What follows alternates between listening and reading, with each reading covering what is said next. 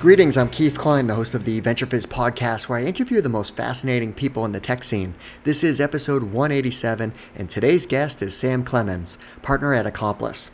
Sam is an investor and entrepreneur who is one of the top product leaders in the tech scene. After leading product at BuzzAgent and HubSpot, he went on to be a co-founder at Insight Squared, the leading provider of revenue intelligence solutions. At Accomplice, he is focused on making investments in B2B software and marketplace companies. He's also part of the faculty at Harvard Business School, where he teaches the early stage startup course called Launching Tech Ventures. In this episode of our podcast, we cover lots of great topics, like how Sam's experience as a product leader and operator has helped influence his role as a venture capitalist, his background story and how he ended up leading product teams, the founding story of Insight Squared and how they built product market fit, what led him down the path of becoming a VC again, lots of great tips for hiring product managers, including a useful secret on where to find them, and so much more. Okay, quick side note, we just launched a new video section on Venture Fizz. Based on all the great video content that we've been creating, it was time that these videos had their own home on our site. You'll find all the episodes from our two flagship video series, that being CXO Briefing and Inside, where you can also filter videos based on job category, location, or industry. Our goal for this section is to help you with your job search by discovering companies, learning about their culture, and stay tuned as we'll have lots of great tips and advice for advancing your career soon too. Make sure you check it out by going to venturefizz.com/videos.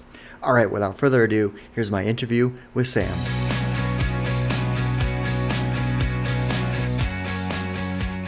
Sam, thanks so much for joining us.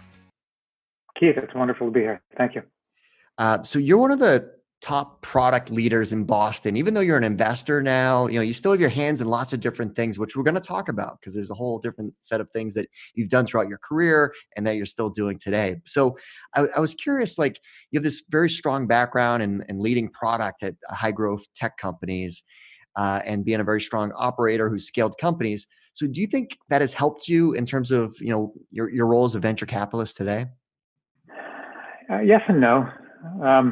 Venture is a very different business, and so in some ways it's helped because I think it adds credibility and it's a way of adding value when, as an investor, you can actually speak to a founder and say, "Hey, I've been in your shoes, and I've been an operator. Here's this super difficult challenge you're facing. Like, do you need to fire your head of sales or something like that?" And it helps when you've been in those shoes before and you've done that, you've made that decision yourself personally several times before, and not just as an advisor on the board, but like specifically you have done that decision multiple times before. Yeah. And so that, I think, does help as an investor when you're working with operators and early stage founders. On the other side, I think it is a different business. Venture has a very different metabolism and feedback loop that is totally different from startups. Startups operate on, in fact, you can almost say they're contingent upon your ability to drive a super fast metabolism and feedback cycle. And by that, I mean like 1 week feedback loops where you run a test, you need to figure something out. You can get data within about a week and then adjust course. That feedback loop in venture is not 1 week, it's about 8 years. Yeah, totally. Well, let's rewind the clock. You decided to study applied mathematics and economics at Yale. So what prompted you to decide on that? Oh, applied math was puzzles. It's what nowadays they would call machine learning. Part of my work there was I had to write a neural network in Fortran. It was basically, here are these interesting real world problems, which is why they call it applied math. So some real world problem, and you needed to use some sort of computers and software and math to figure it out, and you had a toolbox to figure it out, and that was applied math. So it might be a differential equation, it might be some matrices, it might be a set of algorithms, but that was what drove me to applied math was how do you solve all these real world problems, and I found that much more attractive than pure math, which was where the only numbers in the textbook were the page numbers. That got boring for me pretty quickly. So what did you do after you graduated? Went into business, basically did management consulting for a couple of years, which was the when you come out of liberal arts, 2 years of management consulting is kind of like a crash course in business. And I did 9 product launches for mainly Lucent and Bell South over the course of 2 years. And quickly realized that while I enjoyed that stage of working with a product when it's some fresh technology and they're trying to wrap a business plan around it, super interesting. But then I really didn't enjoy not being able to be involved with it after the fact. Mm-hmm. And so there was a startup in town. At this point, I was in New York City, and they tried to recruit my boss, who was up for partnership. And he said, I really can't do it. I'm risk averse at this point, but take this kid on my team. And so I ended up joining a team in New York City. That was at the time just the 2 founders and a technologist, and it was called Elance. That later became, 19 or 20 years later, Upwork. Wow. Fascinating. So you were part of the early stage team of that company. That's fascinating. So and then what prompts you to go back to business school? Well, with that Elance, 99 to 01, the market absolutely imploded in the dot-com crash. Mm-hmm. Now, the company survived, obviously, but we had to lay off from 110 down to 40 people. And that was a pretty scarring experience. Yeah. So it became clear that, the company would survive and work in the marketplace, the 2-sided marketplace that we were building. It was pretty clear that there was a need there, and it was going to work, but it was going to take years to grow it. Yeah. This was, 01. A lot of the barrier to growth that we had discovered was really just the business world getting comfortable with the internet as a way to buy things. And that was going to take years to change. And so it became clear that it was going to work, but it was going to take a while. And so I decided to hop out and basically try something else. And as a stepping stone, as a way to basically hunker down for a couple of years, business school was not bad. Yeah, exactly. And what'd you do after B school? Went back into startups. I'm basically a one-trick pony at this point for the rest of my career. Right. Early stage startups. In fact, I'm not particularly good at any point after 200 people or so. Once you start having meetings about meetings, I need to tap out. I get pretty frustrated pretty quickly. You joined Buzz Agent, which we had Dave Balter on the podcast a ways back. So yeah. Buzz Agent. Dave Balter he's a force of nature. Yes, he is. He's an amazing entrepreneur. And then from there, you went to HubSpot. So what did you do at HubSpot? HubSpot was a very interesting role. It was the product side of the house had been run by Brian Halligan. And he's one of the best natural sales execs I've ever encountered in my life on anything. And so he had been essentially building, as a founder, he'd been building the product as what set of features would naturally sell the best in any given week or month. And so, he'd been doing that for about a year, and the product had gotten to a point where it was kind of this like very loose conglomeration of features that individually sold well, but there was no coherence between them. And so it was a very interesting role. Taking over from a founder as a first non-founder head of product is a very interesting challenge that a lot of product people at some point in their career will probably face. And then secondly, it was interesting because you're taking over from a head of sales product leader. So one of the chief challenges is how do you bring coherence to a very broad and non-coherent product suite. So a super interesting experience. It was also right at the time when Agile was, Agile dates in theory from 01, but it really started going mainstream in software, B2B software development in the late 00s, like around, 06, 08. And so it was interesting to work with a really high-powered Agile team that had been built by a colleague of mine there, Yoav Shapiro. All right, now we're going to talk about your journey into entrepreneurship. So you kind of built this foundation of your career as leading, product for great companies. So did you always know that, hey, someday I'm going to build my own startup, like as a founder? Some founders are like that. They're like, from age 4, they just have to be, they've got some vision that they have to be doing. I think I'm maybe the converse of that as a way of being a founder. Is I'm more, or maybe define it in a negative. I simply know from my days in management consulting that I really don't enjoy working for the boss. I get too frustrated with when I see something that I strongly believe is correct, I want to go and test it and try it and do it. Mm-hmm. So I get very frustrated very quickly with bureaucracy. And so I'm a founder not because I particularly want to be starting things from the zero stage, but more because I know I don't work very well in organizations and reporting through hierarchy. So Insight Squared, how did the idea generate, and how did you meet your co-founders? Yeah. So the founder with the idea was Fred Schilmover. He had actually he'd been an intern for the product team that I had at HubSpot. And we had just spun up a new engineering team, and I needed to hire a PM for it. And we interviewed, 60 different people for this spot, and ended up making him a job offer. And he said, "Look, I'd really love to come be a PM on your team, but I have this idea that's burning me up." And I said, "Well, hell, I just interviewed 60 people and I made you a job offer. So what is this idea that's so good you're about to turn down this offer?" You can't turn down HubSpot. Yeah, and he said, "I want to do BI for SMB." And so, as a collection of, 7 letters or whatever, it's actually pretty powerful. If you've, in the B2B space, BI, business intelligence, up through that period had been something that I had used multiple times. Everyone in the business world has used. And, the primary vendor was Business Objects, and it was awful, absolutely unusable.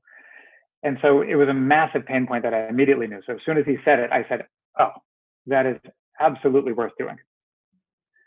And so I connected him with the best technologist I've ever met, who's this guy, Brian Stevenson.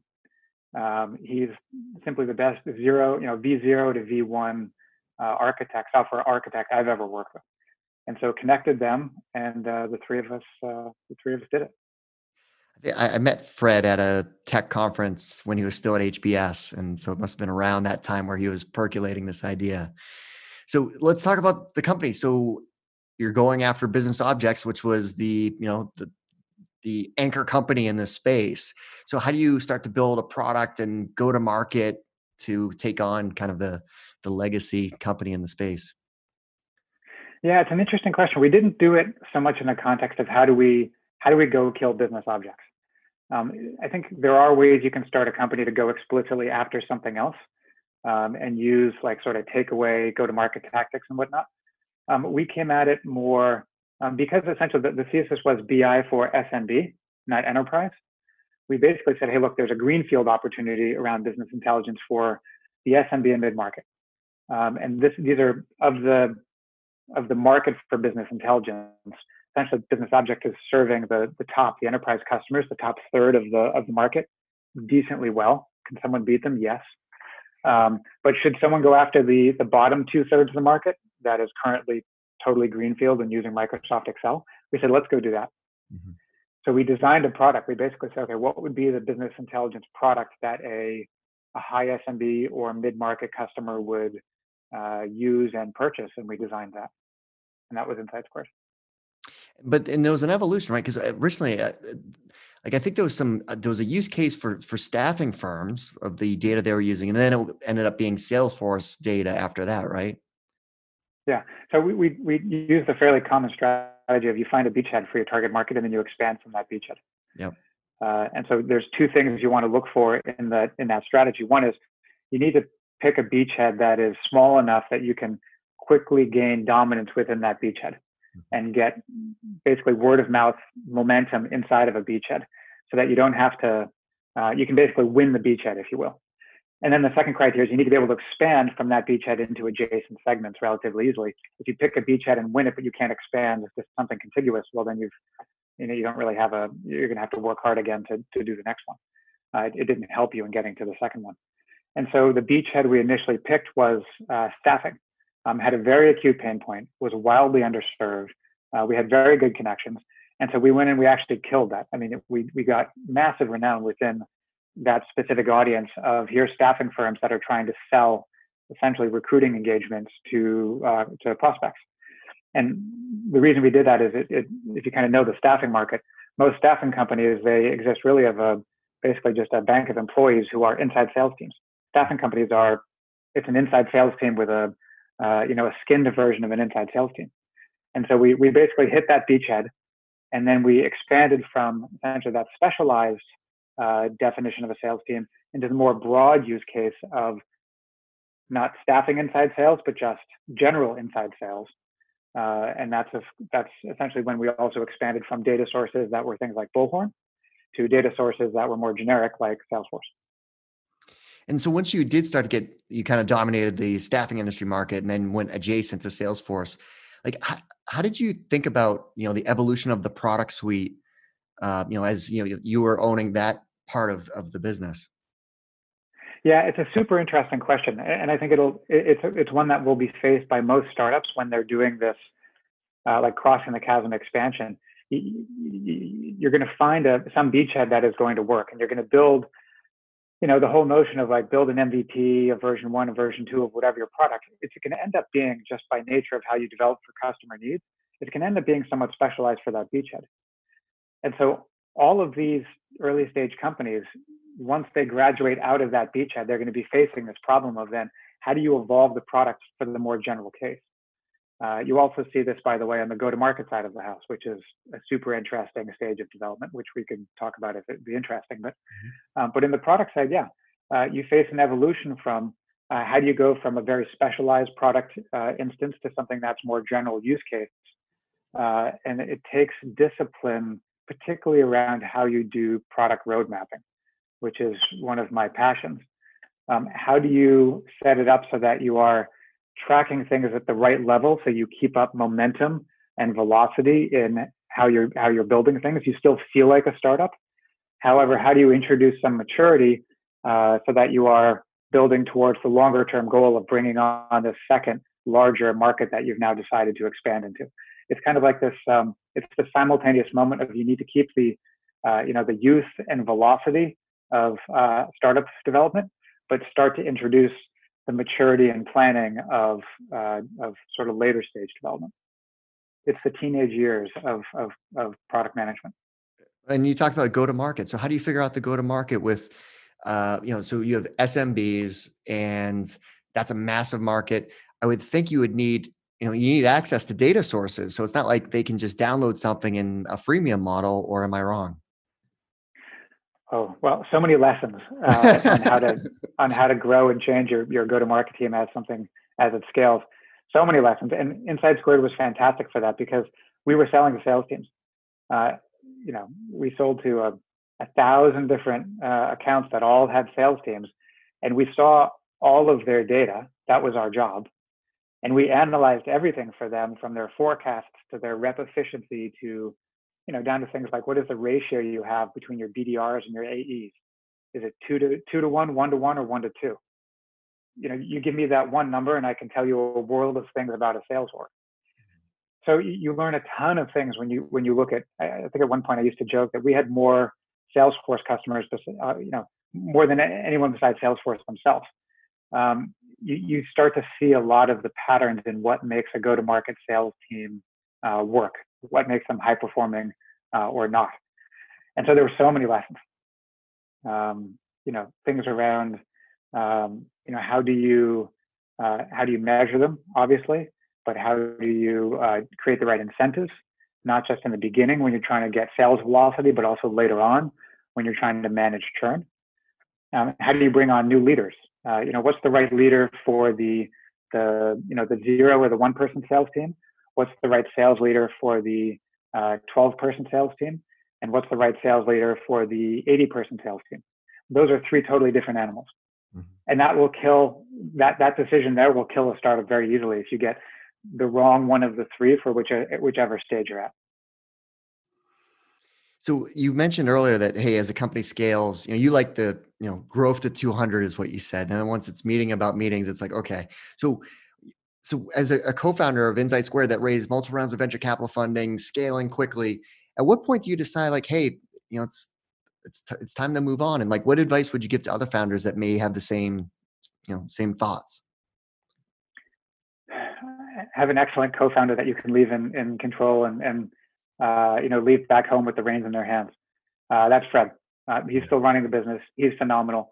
And among the 3 of us as the co-founders, Brian was deeply technical. Fred was deeply go-to-market, and I was the bridge. And so early on, when the company was very product-focused, the weight of where the questions were, where the things we needed to discover, where all the tests were, and the learning, I was very much on the build side of the house. But then naturally, as things progressed, all of our challenges became much more go-to-market type challenges. Mm-hmm. And so the pendulum kind of swung gradually over the years to the other side, to the go-to-market side. And so, that's when, it became much more naturally in Fred's court. And so it was kind of a natural transition when, I stopped being so necessary and so much in demand in the company, because really all of the big hard decisions were things that were naturally in Fred's court. And so it was actually a pretty easy transition. He was already doing all the hard things. Yeah. So what led you down the path of becoming an investor at Accomplice? Becoming an investor again. I actually, after B school, I did a short year and a half, 2 years with Greylock in Boston. I didn't actually plan on going back into venture. Jeff Fagnan at Accomplice asked me, he said, hey, he was the lead investor in Insight Squared. And he knew that I was, looking for the next challenge. And he said, would you want to try venture again? I said, nah, not really. Been there, done that. No, thanks. And he said, no, we're different. We do the early stage, much more, et cetera, et cetera. So I said, all right, let's give it a try. And it actually made sense, because for years while at Insight Squared, I'd been in communication with various other product leaders throughout Boston and throughout the area that, would come to me and say, hey, how do I do product road mapping? Or when do I hire my first non-founder PM? Or, hey, we're really facing issues with velocity. What are some things that I can investigate? Or we're really having challenges around bugs and defect rate. What are some things we can look at?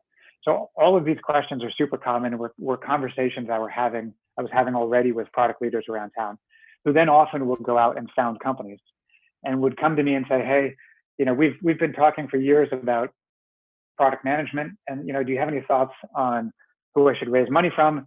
And I would invariably send them to Accomplice. I'd say, look, if I was going to raise money, there's one shop in town I'd speak to. There's one and only one, and it's Accomplice.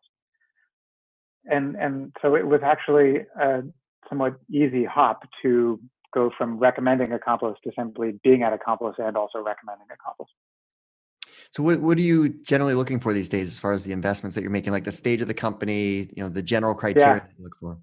Yeah, it's a good question. It's actually good advice for founders who are going to have conversations with VCs, is that the partner matters. Different partners have different, particularly in the early stage where the investment is based so much on what is the partner comfortable with and what can they get conviction around when there's an absence of data. If you're doing a pre-seed or a seed investment, there is no data, right? There's no spreadsheet or KPI that they can, the investor can evaluate. A lot of it is going to be based on conviction, which will come from how well they know the space. And so when you're speaking to a VC, don't go approach the company and the partner specifically. So that partner, is that a partner who mainly does blockchain? Is that a partner who mainly does consumer or cybersecurity or boring B2B SaaS? Each of those, at Accomplice, for example, are totally different people. And so make sure you're speaking with the right partner first. Otherwise, you're going to be wasting your time and you're not going to get a real concrete answer.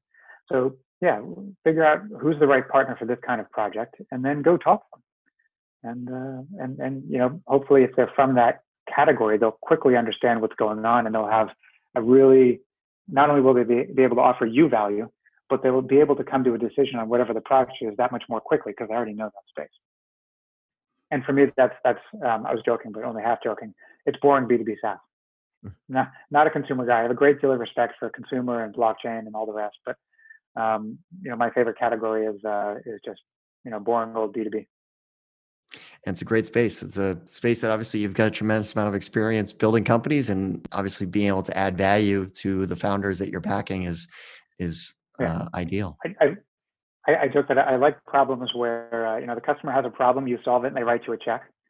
As a product person, that's very concrete and easily. It gives you very good signal when you've actually solved the problem because they write you a check. So as a product person, I like that. And then as a go-to-market strategy, it's, inside sales teams and field sales teams, and marketing is not about branding. Marketing is about pipeline.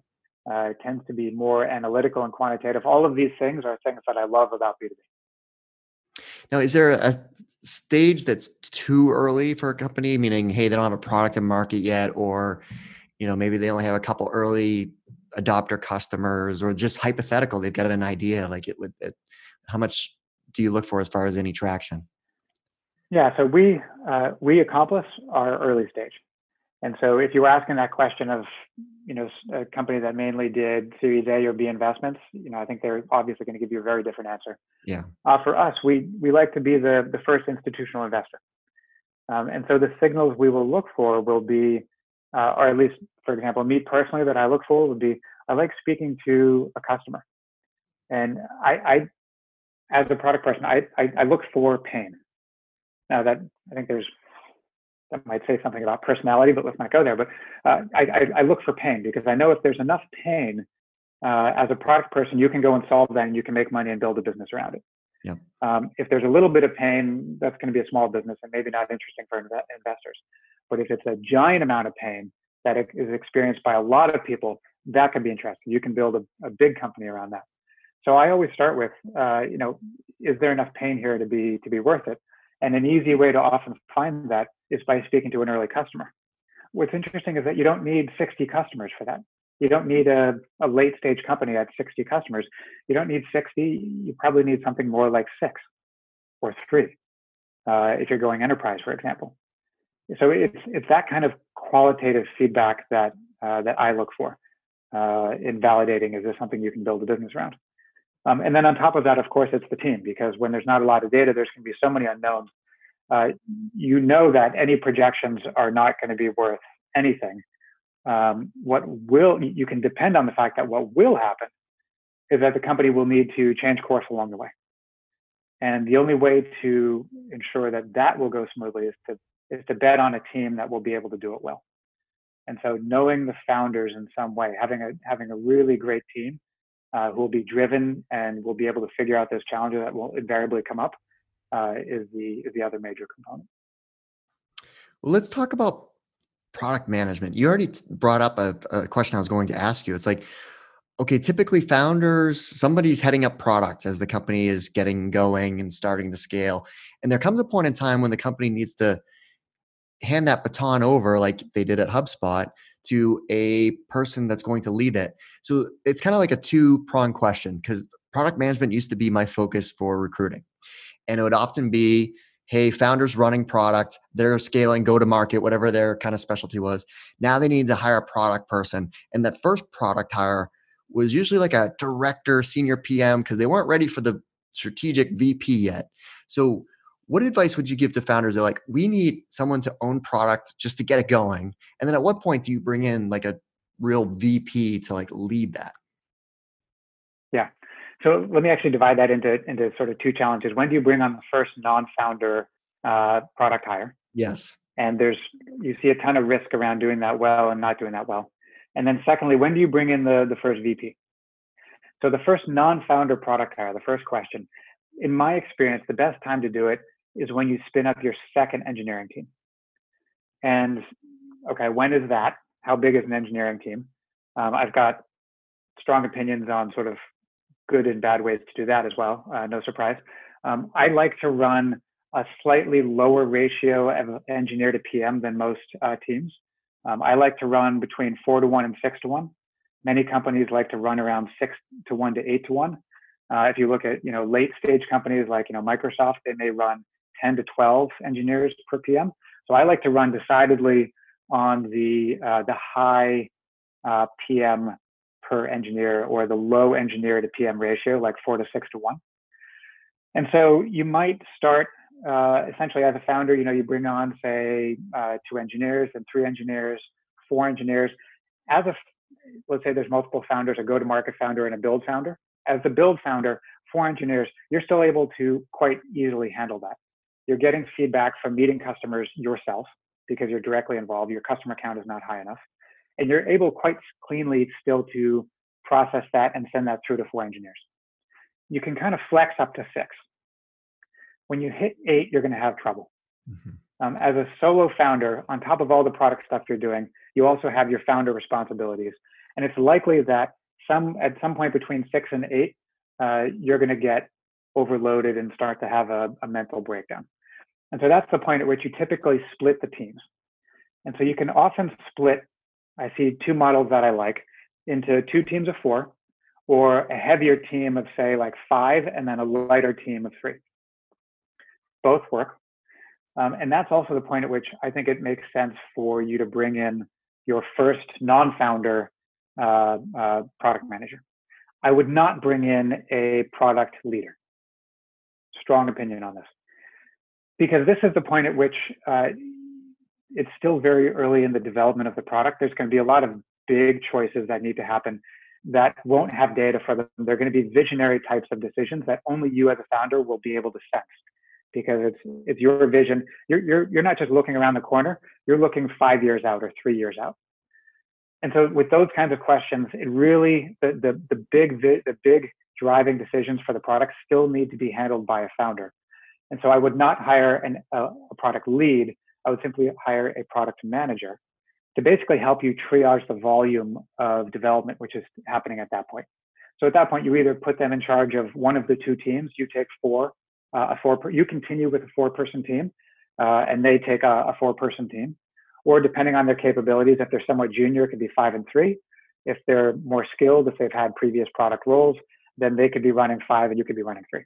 But I like having still 2 teams where you are your player coach. You are still acting PM for one of the teams, and you are head of product for the overall build side of the house. That, in my mind, is phase 2. Phase 1 is it was just you.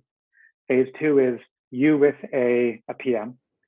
And then phase 3 is you go to an outside product lead. I like doing that when you've hit typically around, say, 3 PMs. And now there's enough happening on the build side of the house. If there's 2 founders, one running go-to-market and one running build, between design, product management, product market, engineering, DevOps, IT, all of these things, you know, these are 6 different departments on the build side of the house. You need to, at that point, hand off product management to an outside product lead so you can better do the build side of the house yourself. Okay, that was a long-winded answer with a lot of opinions in it. Yeah, but that was perfect. I was looking for that exact feedback because it was very tactical too. Like you had numbers, ratios. It was very, someone could fall if that's a fit for their business. Now, what about hiring product managers? Like, I know it's going to be different depending on role and level of responsibility, but generally speaking, like what makes a great product manager and how do you figure that out if you've never hired a product person before? Yeah. So the secret to hiring PMs, to how to recruit and interview and hire PMs that you've never worked with before is don't do that. I like to joke, but I'm kind of only semi-joking, is that you can do more damage as a PM than you can as a CEO. There's checks and balances as a CEO. There are people who've done sales and marketing and product and eng that will invariably get involved before things go too far. As a PM who's running, say, a 5-person team, you can do quite a bit of damage before there's a check or balance that comes into effect. And so you really need to be careful with your product leaders. And so I'm speaking to you as someone who's been in the staffing and recruiting space before. My opinion, I've tried incredibly hard to be good at hiring over the years. And I would say that best case scenario, most optimistically, my success rate in hiring is like 70%. If I'm being really purely objective about it, which sounds okay. I mean, hey, that's not a bad batting average. A great PM, except the fact that now recognize you're in a 30-person company, right? And that's a 30% chance of really screwing up the entire company, because a bad hire in a 30-person company is not like a bad hire in a 200-person company where there's some dilution and resilience and the organism can recover and replace. No, this is a very early stage company. It might even be 18 people. And so the best solution that I've found, at least for the early stage, up to 100 people, or up to even, say, 50 people, is don't hire people you don't already know, that someone in your org hasn't already worked with. The first 17 people we hired at Insight Squared were all people one of us had worked with somehow before. Mm-hmm. And that dramatically de-risks the early stage, which is important because imagine you're a founder. It would be a shame if your idea was valid and the time was right and you got a false negative on your startup, not because the idea was bad or the time was wrong, but simply because you didn't have the right people. And that would be a false negative on it. So I think the early stage, hire people you've already worked with in some way. Now that sounds like a tall order. It's not as hard as it sounds. One of my favorite tactics is you poach out of customer success. Customer success is known for hiring overqualified people and then giving them an immense amount of customer intuition by putting them in contact with customers as part of their daily job for 9 months. And so then you have this overqualified person who's incredibly intelligent and has deep customer empathy. And you basically go in and you've watched them, you've worked with them in this other org next to yours for 9 months, and you poach them over into the product org. And you essentially give them the product playbook. You teach them the tactical skills to do that other role, but the hard parts are already done for you. You're already scanning for wattage and you're scanning for intuition.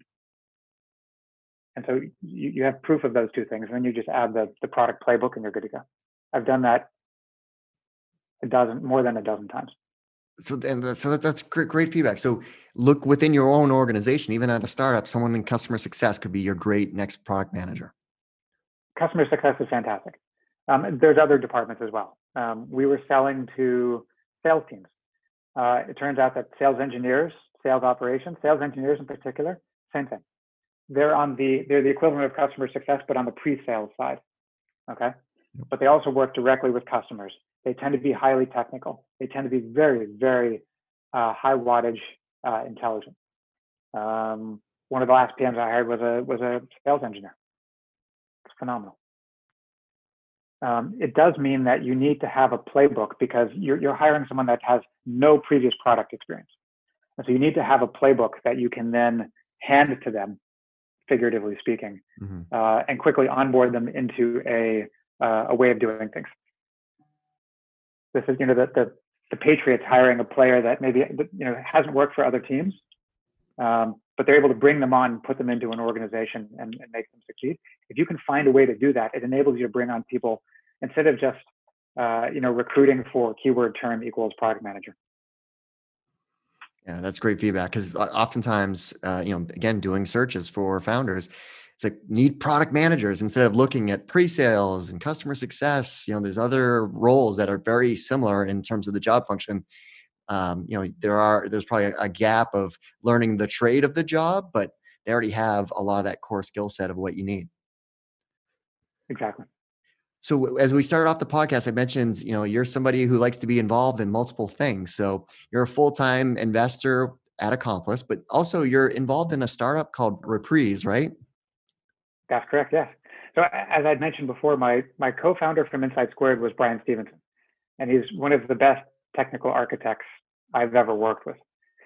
And for the last 9 months or so, he'd been tinkering with different ideas, and he'd come to me and said, "Hey, what about this? And what about this?" And for a dozen of them, I'd said, "Hey, that's a solution in search of a problem." And then he'd been working on this technology where he could essentially capture a production app as it hit the browser, what's called the DOM. It's basically the program that's actually loaded and run in your browser when you're using an application. And it's not meant to be human readable. It's machine language. He'd figure out a way essentially to, this is not technically true, but essentially decompile it, make it editable, and then allow you to publish it again. And he said, "Is this interesting?" I said, I think this solves that problem that we'd always had at Inside Squared and at HubSpot and at all these other previous companies that we'd all worked at, where essentially the product had been designed for our customers. And so, it had a certain depth to it. It had a flow to it. When you first dropped a customer into it, you put them into a blank instance of the product, right? That product, that production app, the production environment was wholly unsuited to everything that the rest of the organization needed. It didn't work for what marketing needed.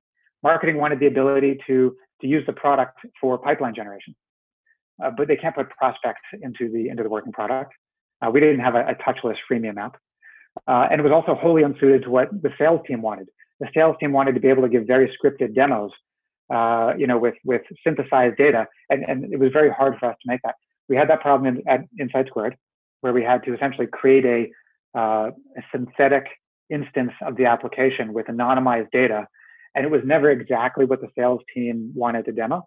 But we also had that problem at HubSpot. In the early days at HubSpot, we used to demo on HubSpot's own portal of the system. So basically, HubSpot's marketing team used Portal 53. That was what they used for marketing HubSpot. That's also where the sales team demoed.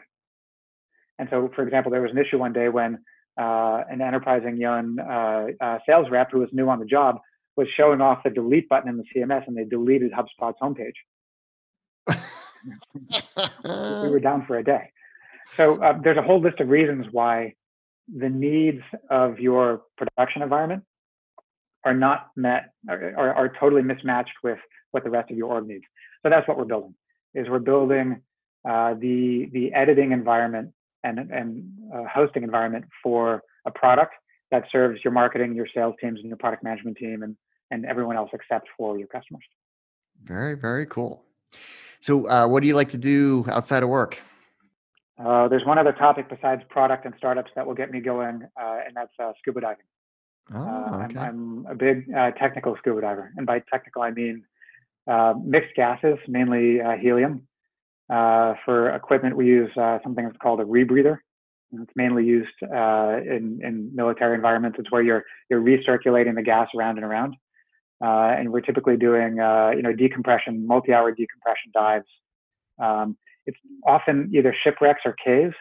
I cannot do caves. It just frightens me, but I love shipwrecks. I would freak out underwater in a cave. I would absolutely be claustrophobic and just panic. Me as well. I can't do them. So you've done shipwrecks? Oh, love shipwrecks. Caves make me feel claustrophobic. Shipwrecks, when you're coming down out of the gloom and you see this ship kind of emerge out of the darkness, it's like watching a spaceship kind of. It's like seeing something alien. That's so cool. It's really spooky and exhilarating and fascinating. That's a cool thing. That's very cool. Well, Sam, thanks for taking the time to walk us through your background, your career, the great stuff you're doing at Accomplice as an investor, your current startup, and of course, all the great advice for product management. Thank you, Keith. It's been a pleasure. Glad I could help. Well, that's our show. I hope you found it useful and entertaining. If you did, please make sure you subscribe so you'll get future episodes. Also, please consider leaving us a 5-star review and share this podcast with all of your friends and colleagues in the industry. It all really helps us out. Last but not least, don't forget to visit venturefizz.com, the most trusted source for tech and startup jobs, news, and insights. Thanks for listening, and I'll see you next time.